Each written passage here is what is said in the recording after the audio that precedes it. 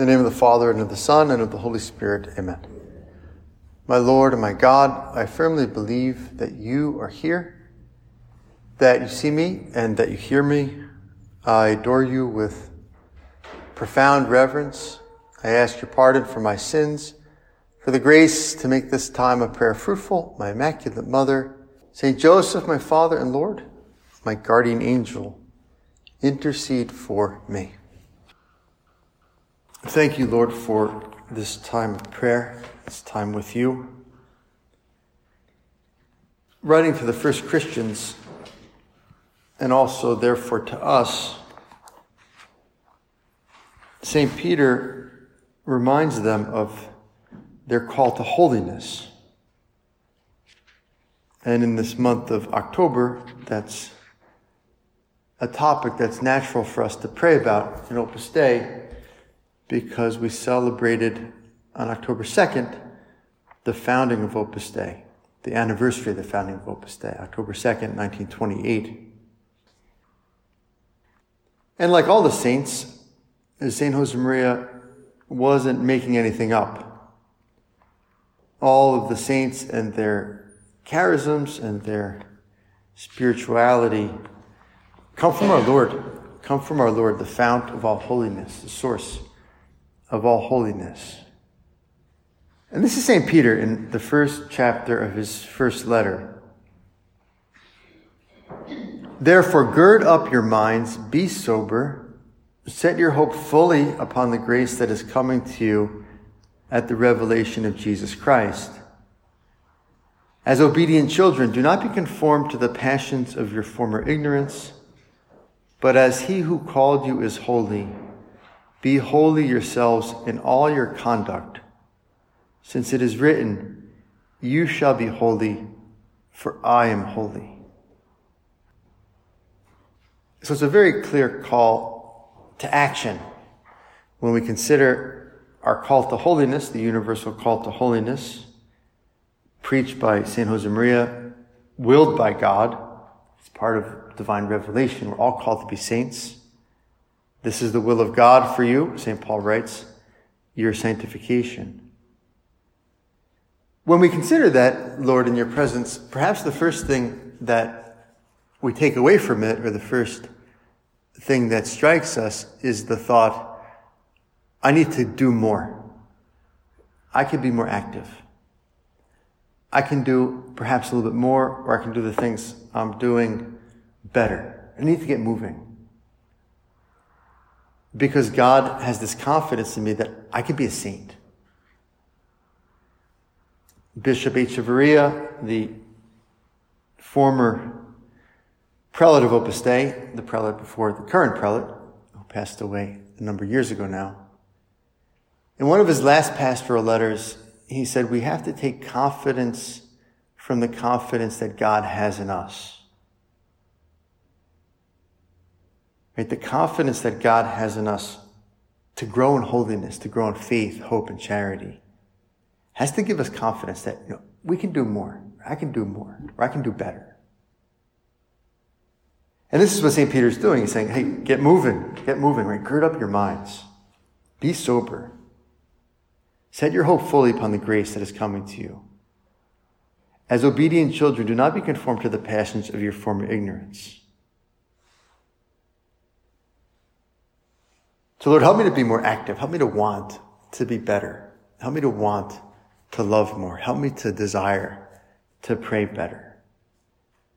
Help me to be inspired with the confidence that you have in me, to be inspired and more confident because of the confidence that you have in me. So that might be our first reaction, but we can't stop there at all. Because if you read the rest of the passage that we just read and stop at, okay, I need to do more, I need to do better, which is true, right? We need to want it more and to choose and to do better, to use the natural will and talents that God has given us. But if we stop there, well, then we'll be frustrated and miserable. Why? Because it says, since it is written, you shall be holy, for I am holy. Be holy yourselves in all your conduct. As he who has called you is holy, be holy yourselves in all your conduct, since it is written, you shall be holy, for I am holy. And he's quoting Leviticus there. And so that's a high bar. Right? Jesus says, be perfect as your heavenly Father is perfect. And so if we stop at, well, okay, this is something that I need to do, this is something that I need to want and accomplish, without moving further to, how's this going to work? Well, we're going to get frustrated and it's impossible. Because if it's just an external example, right, like God is over here and we're over here, and God says, hey, be holy because I'm holy. We look at God and all his holiness, and we look at ourselves and our weakness and our sinfulness, and we say, good luck with that. Right? It'd be like if I were Einstein here expounding on the theory of relativity, and no one here would know what the heck he was saying. And then he turned around and looked at you and said, well, be very good at physics because I am very good at theoretical physics. Well, no matter how hard we tried, right, it wouldn't work. Maybe for some of you much smarter than I am, but we couldn't just will ourselves with effort into being as smart as Einstein. That reminds me of a terrible joke. I can't remember it though. The Holy Spirit saved you from a bad joke. It's something about, I just learned that Einstein was a theoretical physicist. That's funny. I always thought he was a real guy. My apologies. Okay. And so holiness can't be that, right? It can't be God just looking at us from the outside, depending on our own capacity and saying, hey, be holy because I'm holy. So what is it like? Well, it's more like if someone came in to this meditation and she was sneezing and coughing and, looked miserable, sweating, and she came right into the pew that you're in and sat right down next to you and kind of sneezed and coughed on you and then leaned over into your face and said, have a cold because I have a cold. Right? That's more like what happens with God. And obviously we have to do our part. But that's it. That holiness in our life is the result of contact with God. Contact with God. And Lord, you've made this easy because you've entered our life in baptism. We die with Christ in a death like his in baptism, and we rise to a new life in him. When we're in the state of grace, he's in the center of our soul. When we receive you, Lord, in communion, you abide in us, and we abide in you. And so we can be holy because he's holy, because he's in us, because he's with us. Holiness is God's power working through us. In a certain sense, it's not so much our doing something, although it is, but even more, it's letting something be done unto us. You're letting God's life develop within us. That's faith, hope, and charity in our soul. There's an amazing passage in Paul's letter to the Ephesians 3. This was in a weekday mass just last week. St. Paul says this. He prays for the first Christians, those Ephesians, and therefore his prayer is also a prayer for us, because all Scripture is also written to each one of us personally. For this reason, I bow my knees before the Father, from whom every family in heaven and on earth is named, that according to the riches of his glory, he may grant you to be strengthened with might through his Spirit in the inner man, and that Christ may dwell in your hearts through faith, so that you, being rooted and grounded in love, may have power to comprehend with all the saints what is the breadth and length and height and depth, and to know the love of Christ, which surpasses knowledge, that you may be filled with all the fullness of God. And so St. Paul has this prayer that they may know God, to know with all the saints what is the breadth and length and height and depth, and to know the love of Christ, which surpasses all understanding, which surpasses knowledge.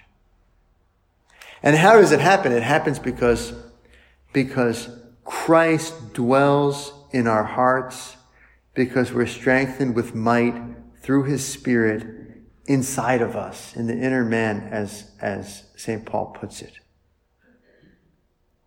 In another passage, he says, and hope does not disappoint, because the love of God with the Holy Spirit has been poured into our hearts. And this is a great mystery, Lord. This is a great mystery, that holiness is not just conduct. It's not just behavior. Right? We live in a kind of industrial and mechanistic time, right? And we're used to like machines and computers, and they've become like a model for how we even think about our life. And on that model, well, the important thing is inputs and outputs. Right? You program the machine or you program the computer, and then you get it to run in a certain way, or you tweak the factory and you tweak the machines and they produce the product more efficiently or in a different way. And we can think that way about our faith and about holiness. Well, I need the right inputs, right? The right doctrine and the right rules. And then that helps me have the right behaviors, and then out come the right actions. And it's much more mysterious than that. What's really happening is that we are people with a heart and with emotions and with a mind and with a will. And God is personal. Right? There's a divine will and a divine mind, and three people in God, and emotions in the heart of Christ.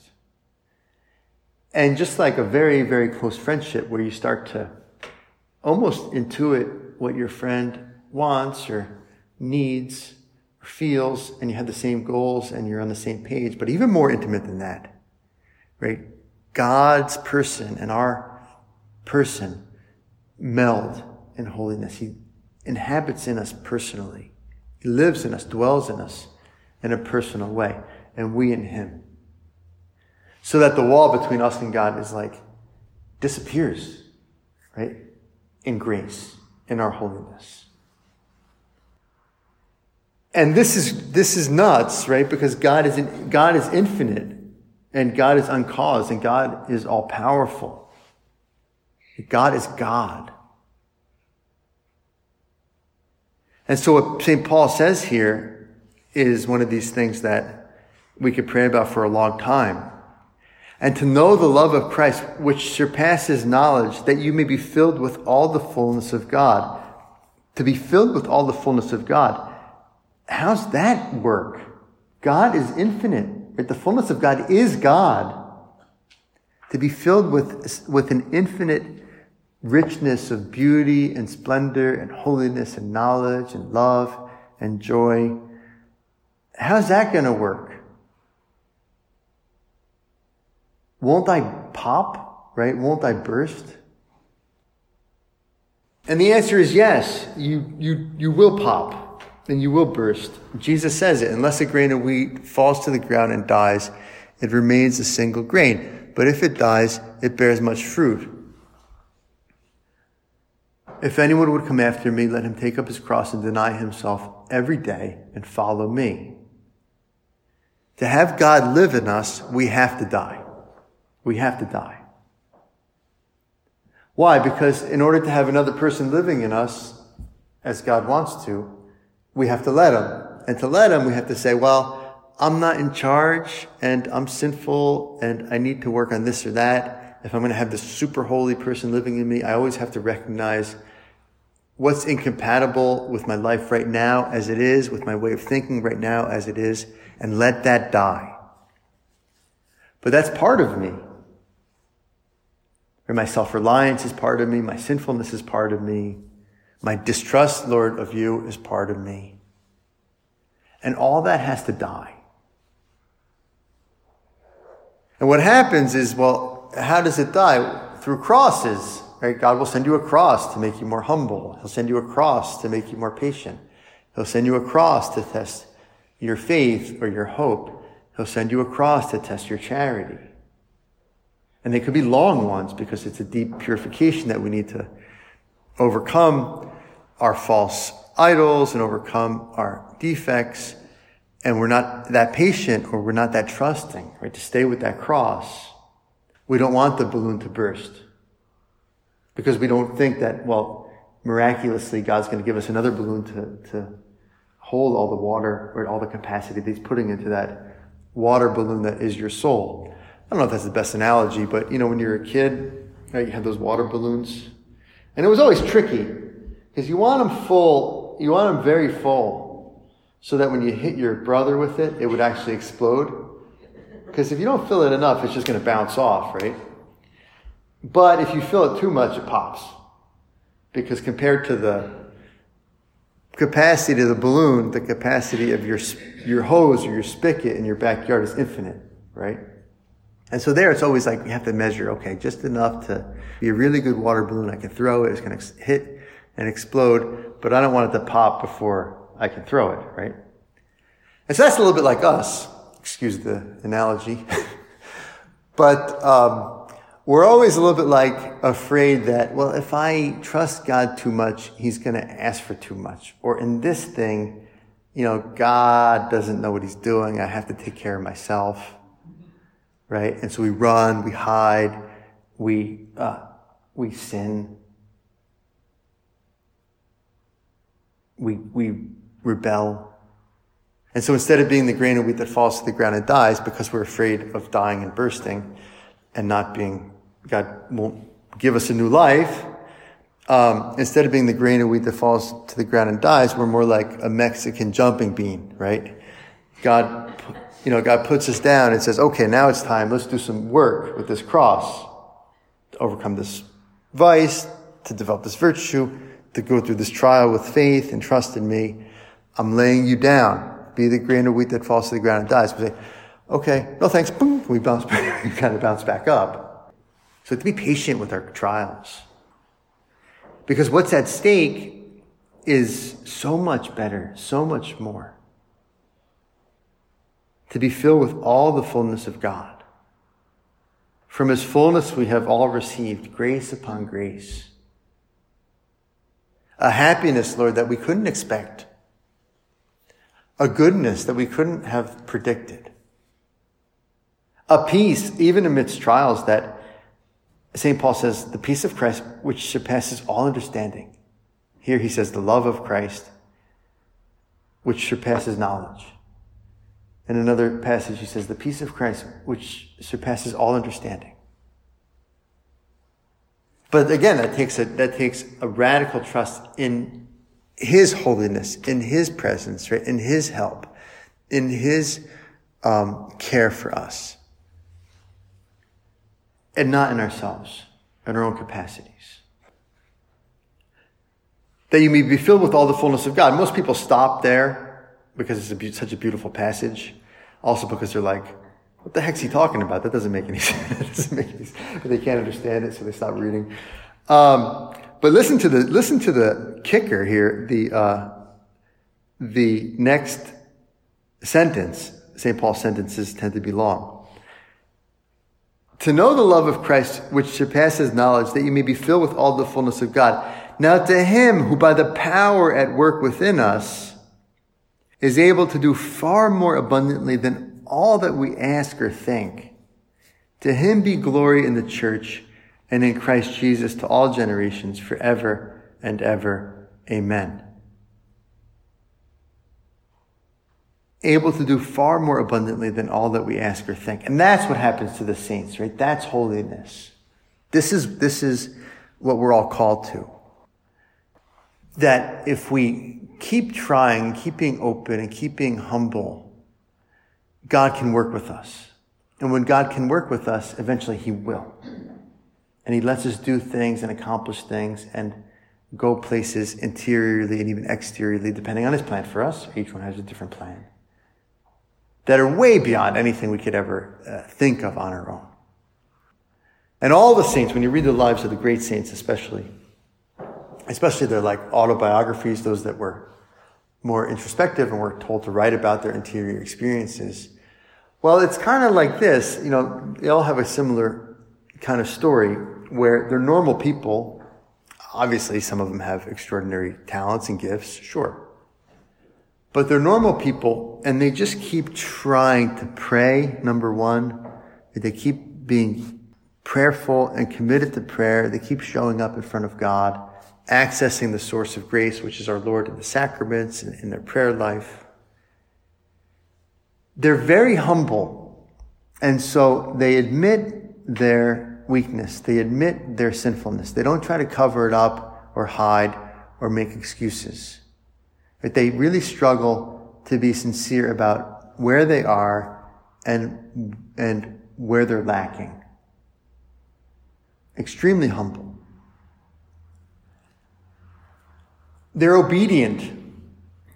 If God tells them to do something, they try to do it. They're obedient not just to God, their own personal inspirations, but even more, they're obedient to the authorities in their life through whom the will of God comes to them. Right? Church authorities or for religious people, superiors. And then they just struggle along like that, and they're praying, and they're trying to be humble, and they're trying to trust God, and they're trying to do His will. And if they keep doing that, really, really doing it, right, without any, obviously they're going to have their faults, they start over with humility, etc. Well, at one point God enters in a more powerful, He's always there, of course. He's there with you right now, with me. But that's the kind of soul where He says, okay, I can give this soul more grace. I can take this soul further. Because this soul is humble. The grace is not going to make her proud. Because this soul loves me, wants to do my will. Because this soul has shown me that she's persistent, persevering, right? It's taken a while. She keeps showing up. That she really loves me, she's committed to me. And so most of us, we have this call to holiness, but we're just like limping along because we never develop those attitudes, I think, of like perseverance in prayer, really wanting God's will, being very humble, being obedient. And if we did, Lord, who knows where you would take us? St. Paul says it, we don't know. Far more abundantly than all that we ask or think. This happened to St. Josemaria. He writes about it in in The Way. He says, well, there was this little bird, right? He puts it in like an allegory. There was this little bird who was trying to fly, and he would fly up to like this first floor ledge, and then he'd fall back to the ground, and then he'd try again, fly up to the first floor, and then he eventually made it to the second floor, and then through a lot of effort, right, and prayer, the little bird makes it up to the roof of this very small building. And then this eagle comes and swoops down and takes the bird in its talons and flies way high up above the clouds, right? All the way up to the sun. And then lets the bird go and says, fly, little bird. And it was autobiographical, right? This was him. It was just, normal guy, trying, effort, open to God's grace. And God takes him. And this will be us. This is what our Lord wants for us. Holiness. This is the will of God for you, your sanctification. And so Lord, help us to do both. To do, right? St. Peter says it. Do it, right? Be sober. Don't be conformed to the ignorance of your former passions. Be holy as He is holy in all your conduct. Right? Be better. Go for it. Right? Go for it.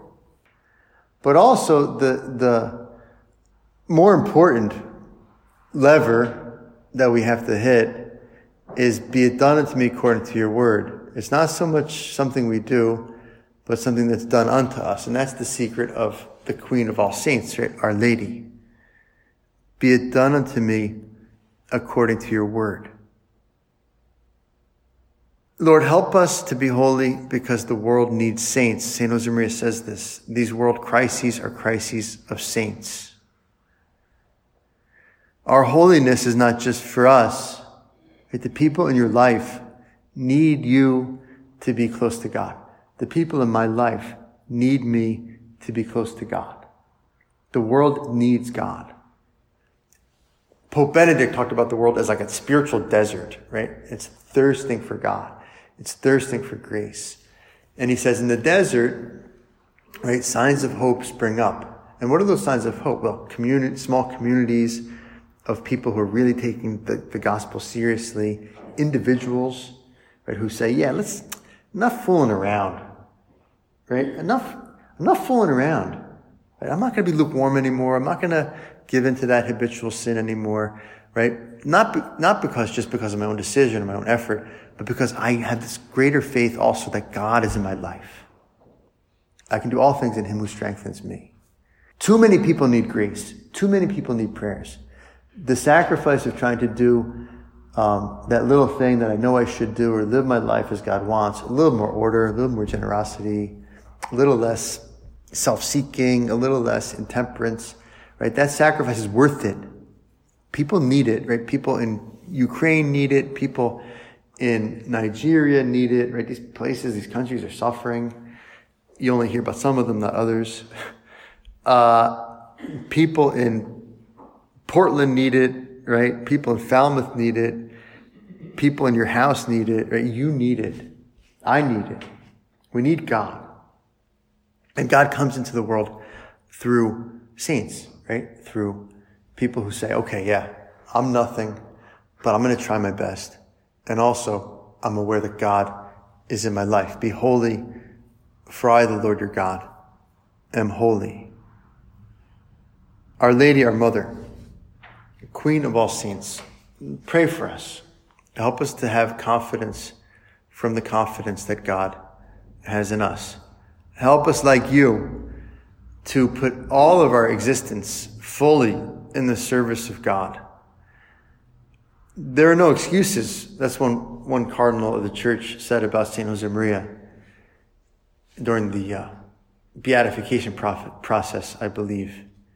He said, St. Josemaria has taken away all of our excuses. Right? Oh, I'm just that, or I'm just a lay person, or I'm just a poor worker, I'm just a this, or I'm just a that. No excuses. We all have a will. We all have a mind. We all have the sacraments. We all have the faith. We all have Jesus in our life.